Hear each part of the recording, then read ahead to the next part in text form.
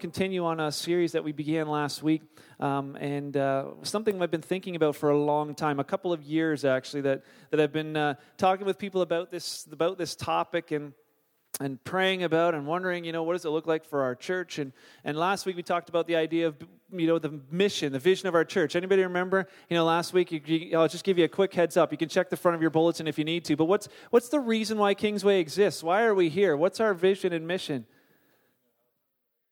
Yeah, building a healthy, life-giving church that unchurched people are going to want to become a part of.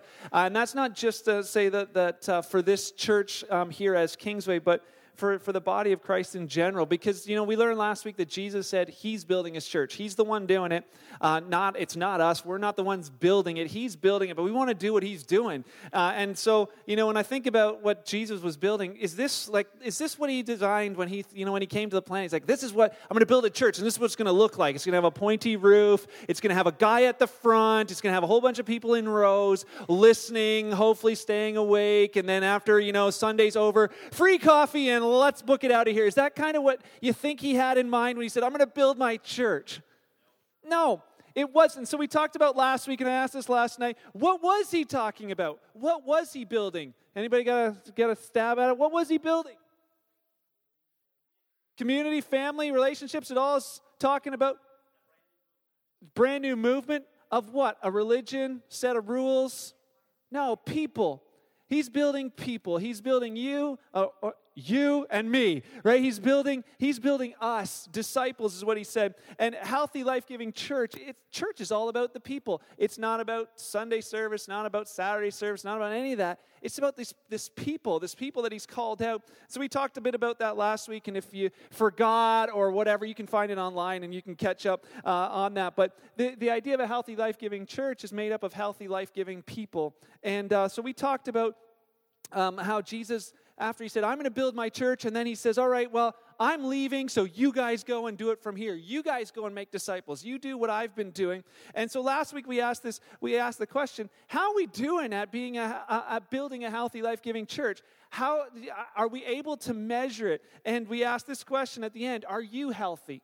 Because if a healthy, life-giving church is made up of healthy, life-giving people, the question has to come to us, are we healthy? And we looked at three words last week. Anybody remember what those three words were? Connect, serve, and grow. Don't worry, it wasn't on the required reading. So, but connect, serve, and grow is one of the things we saw. And it's from two verses that we looked at last Sunday, and so we want to look at this one again. This is kind of our foundational verse for this series. We're calling the series Circles on Ephesians chapter 4, verse 16. The other verse what we looked at was in Acts chapter 2. You can just leave that up there for a second. But in Acts chapter 2, it talked about how the very first church, once the church was started, they dedicated themselves to a number of things. They dedicated themselves to fellowship, to hanging out with one another. They dedicated themselves to the apostles' teaching and growing in the Word. They dedicated themselves to praying with one another. And they dedicated themselves to eating together, which I love. It's good. And so then they later on, Paul reminded them, and before this verse in Ephesians previous, the first few chapters, he's talking about this idea of church and about it being unified and about every member growing and maturing, looking more like Jesus, not more like the pastor or more like, some spiritual people, but every single person growing and maturing to this level of standard of Jesus Christ. And then he says this, he said Christ is the one, He makes the whole body fit together. It's where we get the idea of connect. He's the one trying to make the body fit together perfectly. And as each part does its own special work, as they serve, it helps the other parts grow, which is where we're talking about the growth part. So connect, serving, and growing. And as you're helping others, they're helping you. You're growing as well. It says that the whole body is healthy and growing and full of love, so that the whole body is healthy. And that's the goal as a church, as Kingsway, as the church as a whole, is that we would be building disciples, making healthy, life-giving people. Because as healthy, life-giving people go out into their communities, they're going to bring that light with them wherever they go. And so we talked about the idea of what's it look like to be healthy. We kind of gave you that test last week. Are you healthy? So we want to talk about those three words over the next couple of weeks. And these words are connect, serve, and grow. So today I just want to focus on the one word, the benefits of connection. The benefits of finding your people. And my goal this morning is not to tell you what to do at the end. by the end, you're not going to have this thought of like, okay, that's what I just got to go and do. I know how to do it. You're probably not going to have any of the how-tos. All I really want to stir up in you is like that desire. It's like watching commercials at home on TV. You see the commercial of Disneyland, and it's like February, and it's freezing, and you see it, or maybe it's a cruise thing. You're looking at it like, oh, that would be so awesome. And then they show the same commercial over and over and over. You're like, oh, I would just love to go there. You've got no idea how you're getting there. You have no idea when you're going to do it, but it's just this desire that's like, it's there, like, I don't care what I got to do or when or how, but I got to find a way to get on that beach, or I got to find a way to meet Mickey, whatever your thing is. That's all I want to do this morning, is stir up this desire in you that says, oh, I don't know how, I don't know when, I don't know what, but I need connection. So I want to just give you a few of the benefits of connection this morning, and if you're taking notes, jot this one down. One of the benefits of connection is genuine relationship. And like, well, that's a no-brainer, right? If you're connected to people, you got relationship with people. But the thing that I wanted to talk about this morning is the idea of genuine relationship. We've been designed for genuine relationship connection with one another. Genesis chapter 2, verse 18, it says this is like way back. This is like when the whole thing started. God, in the garden, he says, the Lord God said, it's not good for the man to be alone. I'm going to make a helper who's just right for him. You know, God who created everything, and after he created like trees, he said, it is good. Then he created fish and said, it is. Then he created everything else and said, it is good, right? And then he's like, everything's good. And then he does this. He makes man. He's like, oh, wait a second, that's not good. You know, he's this guy cannot be by himself. You know, and so what a lot of times what you've kind of heard is that you hear about this sometimes where people start talking about this idea of being single. You know, men. It's not good for you to be alone, right? You need to get married. You need to find that special someone. You need to find your other, your better half. And many of us have gone and done that. But this is not what this is talking about. It's not the idea of, if you're single, you're lesser class. Until you get married, you haven't really figured out, what's the fullness of life. And God will start doing things in your life once you get married. And for so many, Paul later on talked about this idea of single people. You guys have the best chance to do the most stuff. As long as you're single, live it up for him. For all you single people, you've got this opportunity to do some great things for God because you're not having to worry about or focus on everyone else all the time. But it still says it's not good for anyone to be alone. When it says it's not good for man or for Adam to be alone, that word's not the name of Adam, but it's the idea of mankind. It's not good for men or women to ever be alone, not for long periods of time. There's great benefits of singleness, but this idea of being in a group. So as you look at this and we say, well, God said this, it's not good for men to be alone. Adam had a relationship with God. We sometimes think that's all we need. As long as we got God, we don't really need anything else. But God said, nah, it's not good. It's not good for him to be alone. For some, it's like, you know what, I'm okay with God, I just don't love the church. I like God, I just hate his people. It's just the thought of, I'm just going to kind of freestyle church and do it on my own. And he says, that's not how you've been designed. It's not going to go well for you. This year I watched a show on History Channel called Alone. They did an experiment. They took 10 guys who knew how to live out in the wild, and they put them out in the wild all by themselves. 10 guys all alone. They had to film themselves because they didn't even have camera crews to talk to. And they put them out there and just said, whoever lasts the longest gets $500,000. And as they started checking out after a few days, one guy didn't even make it 24 hours. He's like, my mommy, and checks out, right? And some of the other ones, about a week in, most of the guys are already gone. And at that spot, it's like you start realizing, it's kind of interesting to watch. They sit there and they talk to the camera and they're like, man, it's lonely out here. Like, there's just nothing. Like, all I can think about is, the people back home. And this show went on for like 56 days. And the last guy, they come up to him. They're like, hey, listen, you've been out here 56 days. Just want to tell you, you won. And he's like, really? That quickly? And you're like, looking at this guy like, this is like strange. But two guys lasted, to the last, couple of weeks. There was only 2 guys left. And you watch them, and it's like just crazy to watch what happens to their minds. Because after a while, they start just talking to the camera, and they leave the camera running, and you see them talking to trees, and they're making these little instruments with one string and plays one note, and they're like singing songs and laying on the beat, and these look like crazy. They've just gone nuts. And you're thinking, man, somebody's got to rescue these guys. They're never going to check out. They're never going to tap out. But it's like you see this idea of being alone. It something degenerates in us when we are alone.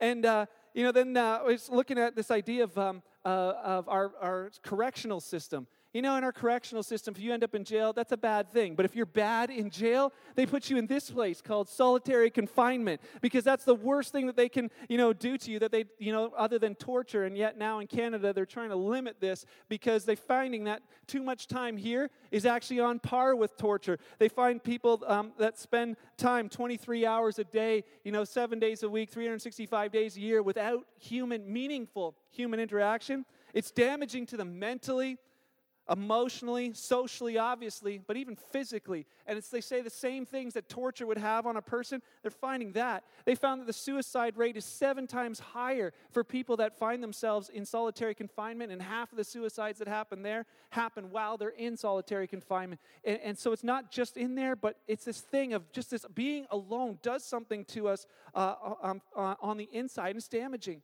You think, well, yeah, I can see that on a TV show. I can see that on prison. But come on, most of us aren't going on TV shows, and most of us aren't going to end up in prison, we hope. So, what does that matter for us? The thing is, it doesn't only exist in those areas. Have you ever heard the term alone in a crowd? Alone in a crowd. In the UK, this is for the British boys, you'll like this. They did a study in the UK just this past year on the effects of loneliness on seniors, and they had found that the level of loneliness was so high in their seniors. And they thought, you know what, we want to do a little bit of research on this. So they began with their seniors, and they began to study the effects of loneliness on them. But as they were studying that, they said, well, what are we going to compare it to? So they started going down, to the younger ages. As they got through, they saw that some of them were higher. There was less loneliness all through the child rearing years and everything. But then they got down to the 18 to 24-year-olds and found out that group of people was 4 times as lonely as the seniors that they were studying. And they thought, man, this is crazy. Here's the group that has the most connections, the most possible connections. And they said, you know what? Here's where the highest levels of loneliness are happening. And they called it the silent plague. They had the most social media connection, yet they're feeling the most alone, and they're not telling anybody about it. Because why? They're in a group. But you can feel alone in a class. You can feel alone in a school. You can feel completely alone in your workplace, in a team, and you can feel alone in church. Statistics would tell me that there's a number of you here this morning who are sitting here. On the outside, you got dressed up and you make it look good, but inside, you are lonely. And the crazy thing is that most of them are men. You won't say it. But I know. Alone in a crowd. And you can feel alone in a marriage. You can feel alone in a family. And this feelings of loneliness, that same idea of what we talked about in prison is the same thing that's doing that same degenerating thing from the inside on people.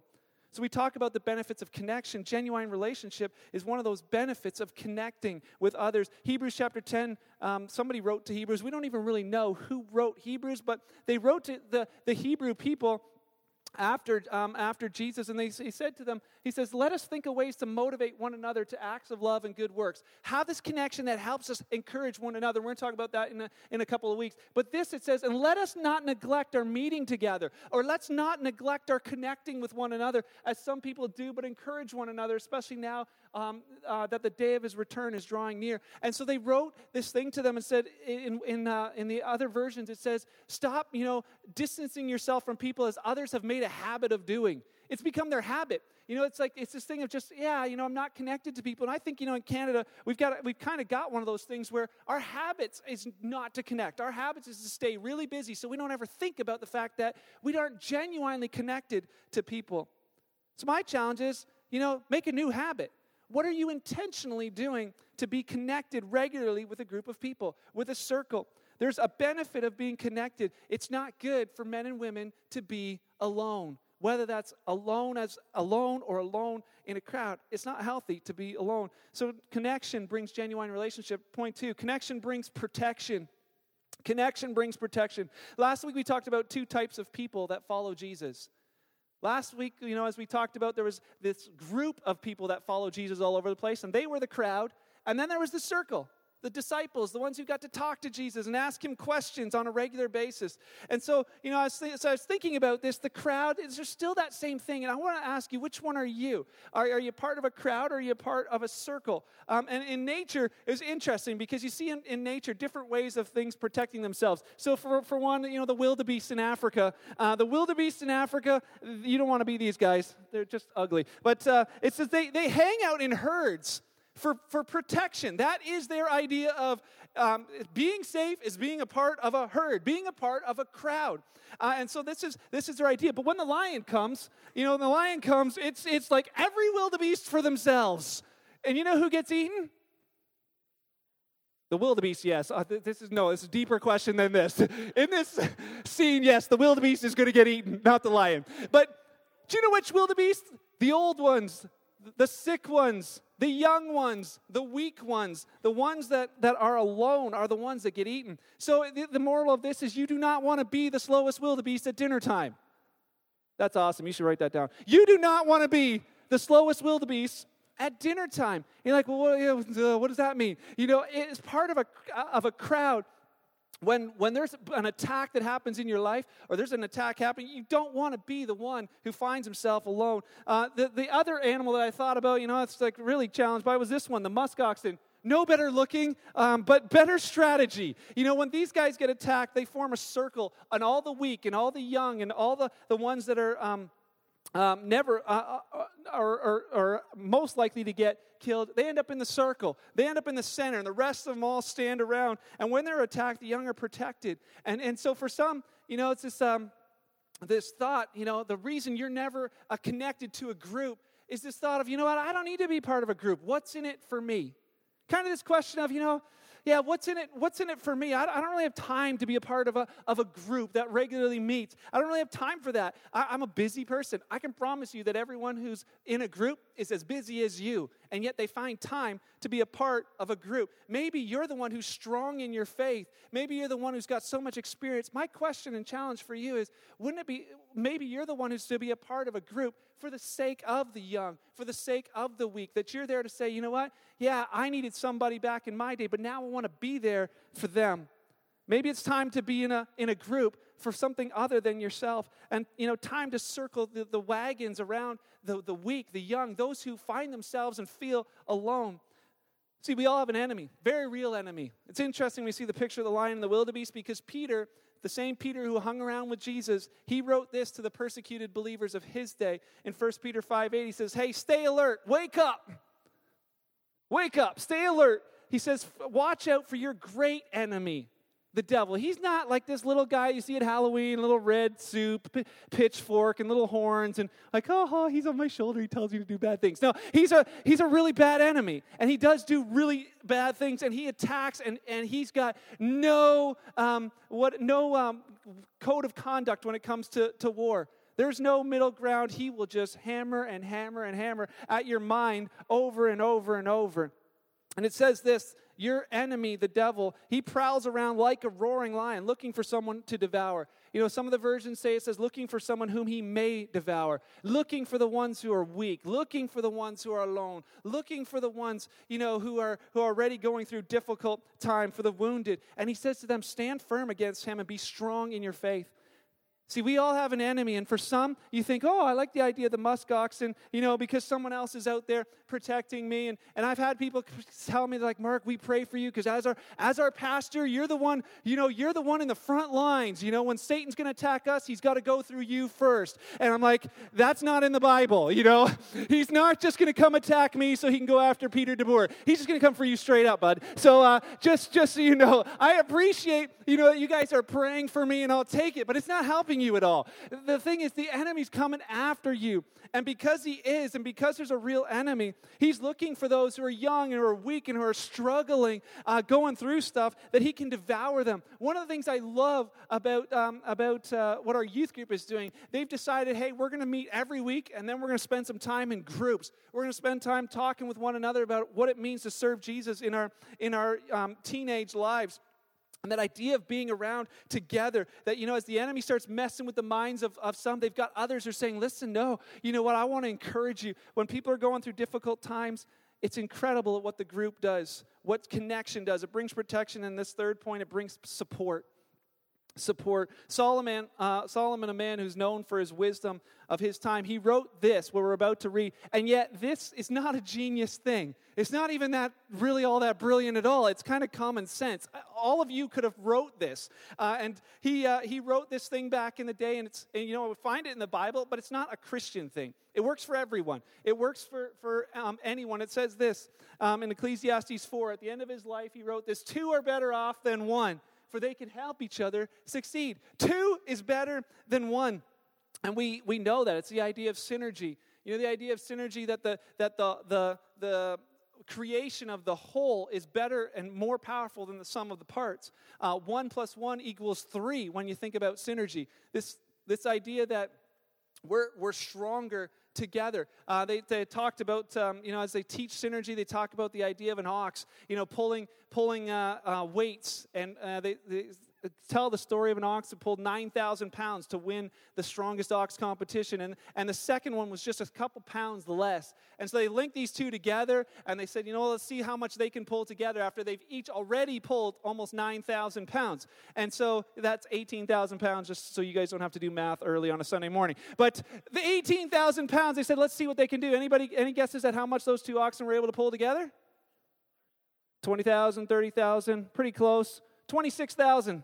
26,000 pounds after they had already pulled their 9,000s on their own, linked together. There was just an incredible added strength. Why? Because there's support together, there's strength together, there's synergy. Then he continues. Solomon keeps going. He says, it's not just that they're better together. He says this: if one person falls, the other one can reach out and help. But someone who falls alone, they're in real trouble. Not only are they stronger together, they can help each other when they're in trouble. I want to show a picture of this, but then that little voice in my head that says, Mark, it's probably not appropriate, went off. So I can't really show you the picture, but let's just go back in time for those who are my age and older. There was this commercial back in the day where this lady falls on the ground, and she's got this ginormous little button on her around her neck, and she pushes the button and says, "Life alert, I've fallen and I can't get up." And so she says this, and before memes, which is like the new kid thing that they do all over the internet, back then all they did, that line ended up all over the place. It ended up in Jim Carrey movies. It ended up in Will Smith had it in a movie. People are saying in different accents, and then they'd have like this lady, and then in a whole different language saying, "I've fallen and I can't get up." And it was this thing, every time something happened, you like hear somebody say, "I've fallen and I can't get up." Right? So it's just this thing that we thought, man, it's kind of funny. But then the memes finally did catch up, so I found one, thought, it's got to show it.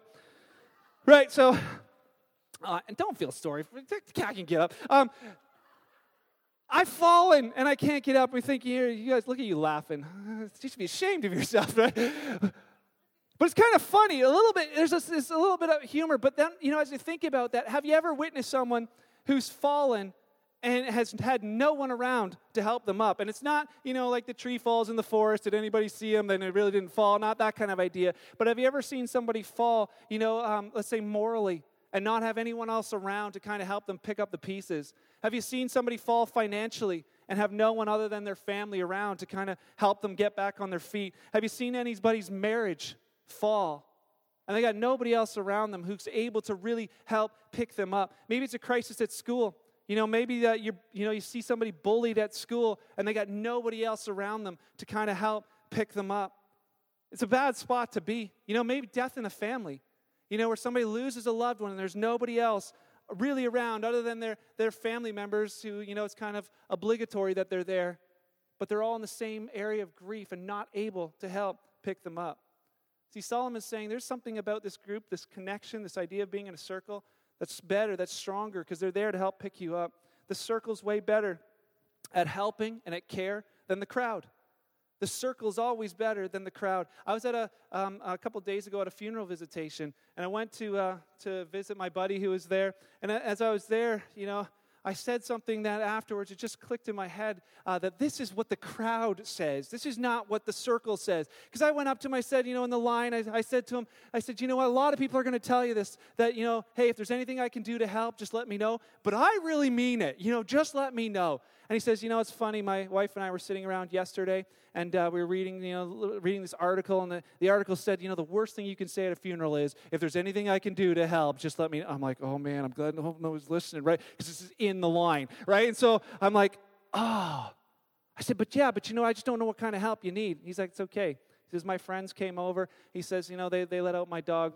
My other friends showed up with 5 casseroles, 3 days worth of food to feed 10 people, and 2 desserts, just massive casseroles. He just dropped them off at my house. Then my other friends came over, and they just mowed the lawn. And then my other friends came over, and they let out the dog. And while they were there, they just cleaned the whole kitchen. My wife and I came home, and she's like, honey, you cleaned it. Thank you for cleaning the kitchen. She's like, I took it. I was like, took credit for that. But he says, they just did. And he says, my one buddy, he's like, he knows that I love Diet Pepsi, and I never have it in my house. So he just dropped off a case of Diet Pepsi for me, and it was like, it's just like he knew. And he's like, it's okay. I was like, oh, man. And I thought, what? I would love to be the circle. But there are certain things that the crowd doesn't know. The crowd doesn't know the name of the person that you lost, but the circle does. The crowd doesn't know what your comfort food is, that it's Diet Pepsi, but the circle does. The crowd doesn't know that you hide your key in the flower pot in front of your house so that they can get in and do that stuff, but the circle knows. And if you know who I'm talking about, please, that's just fictional. But this idea of the circle knows. The circle knows. And you know what? If you don't have the circle around you when you need it the most, it's pretty hard to get one at that point. I love hearing about some of our small groups. I'm just so pumped and so encouraged by the amount of people who've decided to sign up for Bible studies on Monday nights and Tuesday nights and whatever other times you guys are doing that. It's awesome. There's a group that meets on a Monday night, a bunch of women that got together a while back, and they meet together, and one of them came up and told me a little while back, they're like, how's it going in the group? It's like, it's awesome. We go through really difficult stuff. We just sort of text each other. And I'm like, you guys, so you've been going through some whatever? And it's like, no, this is like big stuff. And we just realized, we don't even need to call the pastor anymore. We don't call him anymore. We just call the girls, right? And it's like we pray for one another. We surround each other. I'm like, that is awesome. Somebody called me at 2:30 the other morning, and I had silenced my phone, and then you tried to call Beth, whoever you were. I'm not sure what that was all about. But that's usually what happens. You go through tough stuff, and you're like, let's call the pastor. So if it was you, please tell me, because I've been wondering, what that was all about.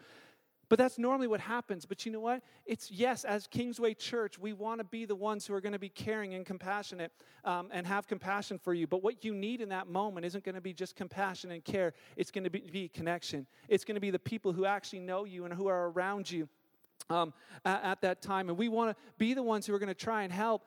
But you know what? That group is going to care so much more. They're going to be able to do so much more. And that only happens out of being connected, intentionally connecting. Last 2 thoughts. Connection brings, and don't worry, we'll be done. Connection brings prevention. This incredible thought. We talked a bit about this last week. I was listening to Andy Stanley share a little bit on this thought as well. The idea of being connected to a group, genuinely connected to a group of people, it can prevent you from even having to fall. For some, as we look at this idea of falling and there's someone there to pick you up, prevention is the possible to be around people who see your blind spots. And we talked a bit about this last week. You remember the apple cider and the steak? Right, we'll forget that for now. So this idea, though, of being around people who see your blind spots and see it coming before you see it coming. You're like, well, I don't know, what's it? That's the point. You don't see it coming, but they do. When you're hanging around with people and you hear how that, husband talks to his wife, and you're like, man, you hear him talk to his wife like that over and over again. He doesn't see it coming, but she's going to come to the end of that at some point. Where's the person close enough to step in and say, hey, buddy, this is awkward for me to tell you, but you know what? You can't treat her like that. It's going to go badly for you. You sit around in group, and all of a sudden you hear how a wife talks about her husband, kind of always belittling him. You know what? Eventually that's going to tear that marriage apart. It's already doing that. She doesn't see it coming, but you do. So many times you hear the thing that the writing's on the wall. The writing's on the wall, but people don't see it coming. And yet others around them see it coming. Had it in my life. A couple of years ago, my brother-in-law, Ronnie, we were out with our kids, just the 2 dads and the kids. And as we were out there, afterwards, he sat me down and he says, Mark, you know what? He's like, the way you talk to your kids, He says, you're way too hard on them. You're like a drill sergeant with your kids. They're going to grow up to hate you. I was like, your kids do bad stuff too. Like, stop pointing the finger at me, right? I was a little bit angry actually at first because like, who are you to tell me how to parent, right? You're just my brother-in-law. I was like, I'm going to go key your car later, right? Because I know how to hurt you. And yet, I went home and I thought about it. I was like, oh, you know what? He's right. And yes, it was awkward, but prevention always is. You go to the dentist and they ask you questions like, you floss every day? No, not every day, right? Whatever. It's a little bit painful, but what's being prevented? When you drive and you don't text, and we don't know how many accidents have been prevented just simply because of that. The accident hurts way more than not answering that text along the way. How much prevention are you missing out on because you don't have people close enough to help you see what you don't see? It's not always easy, but in a group, they're going to tell you the truth because they love you. Because they love you. It happens in church, and people say, hey, listen, I got to tell you this, and here's the truth. And guess what we do? We leave church and just go somewhere else. Because it hurts. I don't want to hear that from somebody. The guy in the front, he don't know what he's talking about. You know what? He doesn't really know me. It's true. Somebody needs to. Proverbs, Solomon wrote some of these thoughts as well. He says, iron sharpens iron. So a friend sharpens the countenance of a friend. I don't know if you've ever seen iron and iron sharpen each other. There's a lot of sparks. But you need it. He says in that same chapter, he says, faithful are the wounds of a friend. If a friend will step across the awkward chasm to say, listen, I see this in your life, and man, this is awkward for me to tell you. But I care enough about you that I'm going to risk all of our friendship and everything just because I need to tell you. I don't want to see you end up in that place. That's a faithful friend. That is a faithful friend. And I would encourage you not to let bruises kill you. We've said that before. Don't let a bruise from a friend kill you. Don't let it kill the relationship. Respect what they've said into your life because you actually probably need it. And you should be counting yourself privileged to have a friend who would tell you the truth. You're like, okay, well, Mark, you've pretty much talked me out of wanting to be connected anywhere after that. So let me leave you with this last thought. The main reason why we would do it is because Jesus did it. Jesus did it. He's God, and yet on the planet, he's like, I need a team. I need a group. I'm not doing this thing all on my own. I'm going to build a church, but I'm not doing it by myself. His mission was to make disciples. He's passed that mission on to us. Go and make other disciples. That's not to me. That's to us. So how are we doing? How are we doing? How intentional are we about making disciples? How intentional are we about seeing that mission accomplished? Because we got a world of unchurched people that are hurting. We got a world of unchurched people that are missing out on hope, on genuine life. They're waking up every day carrying yesterday's baggage, not realizing that that's been forgiven and they can find freedom and forgiveness. So my challenge to you this morning is to find your people. Find your people. And it might be, you're going to hear in a couple of weeks from one of the girls talking about group that it took a little while to find their people. Because, the Bible describes us like a body, and the body's made up of all different parts. And maybe you're an ear, and you can't stand being around mouths. They just drive you nuts. It's like they're too loud and whatever. Maybe you're a hand, and you just can't stand being around armpits, right? So it's like whatever, but you're not connected there. It's like if you're an ear, find some cheeks to hang out with. These cheeks. Find some things that find people that are close in that connection to be connected with and connected to. Maybe it's a Bible study at church. Maybe it's a small group at someone's house. I love that Derek Wilhelmus is here this morning. Good friend of mine. Starting all kinds of small groups. If you're interested in joining a small group, talk to this guy after and become a part of a small group. I am. Maybe it's starting around something that you have common interests. Because I've heard some of the fun saying, hey, we're farmers. We can't really be, the way you guys time schedule things, there's no way a farmer could be a part of a group. Start a farmers group. Start farmer Bible study where, we're going to park the combines for 30 minutes and we're going to have a Bible study together and then we're going to go to our own fields. Find some way. Why? Because we got a world that needs to be reached. And it's going to be reached through the groups of a healthy, life-giving churches. It's going to be reached through healthy, life-giving people. So what am I intentionally doing to develop regular connectedness? Not just, I hang out with them on Sundays. Connectedness. I know them, they know me. I trust them, they trust me. I'm building that with them, they're building it with me. I'm studying with them, they're studying with me. I'm growing with them, they're growing with me. I'm there for them, and I know that they're there for me. What are you intentionally doing to see that happen? Like, well, Mark, how do I do it? That's next time. Let's pray. Father, Thank you for your word, and that it's living, that it does something in us. When we hear it, it just grabs us from the inside and draws something out of us. Lord, thank you for designing this idea of being connected to one another and not just doing this on our own. Thank you that you've surrounded us with amazing people in our lives that you desire for us to grow together with. Holy Spirit, I pray that this week you help us to be intentional, to just think about it often, about this idea of connecting with others, and to help us find those people that you desire to be in our lives and that you desire us to be in theirs. God, I thank you for this amazing church and this group of people that love you and love each other. God, we just want to be the best that we can be for you. So I pray as we go from this place that you would lead each one of us in the next step for our lives, and we thank you for that. God, help us to shine this week wherever we find ourselves. May people see you and see hope in us. May we have the courage to share it with them. In your name I pray. Amen.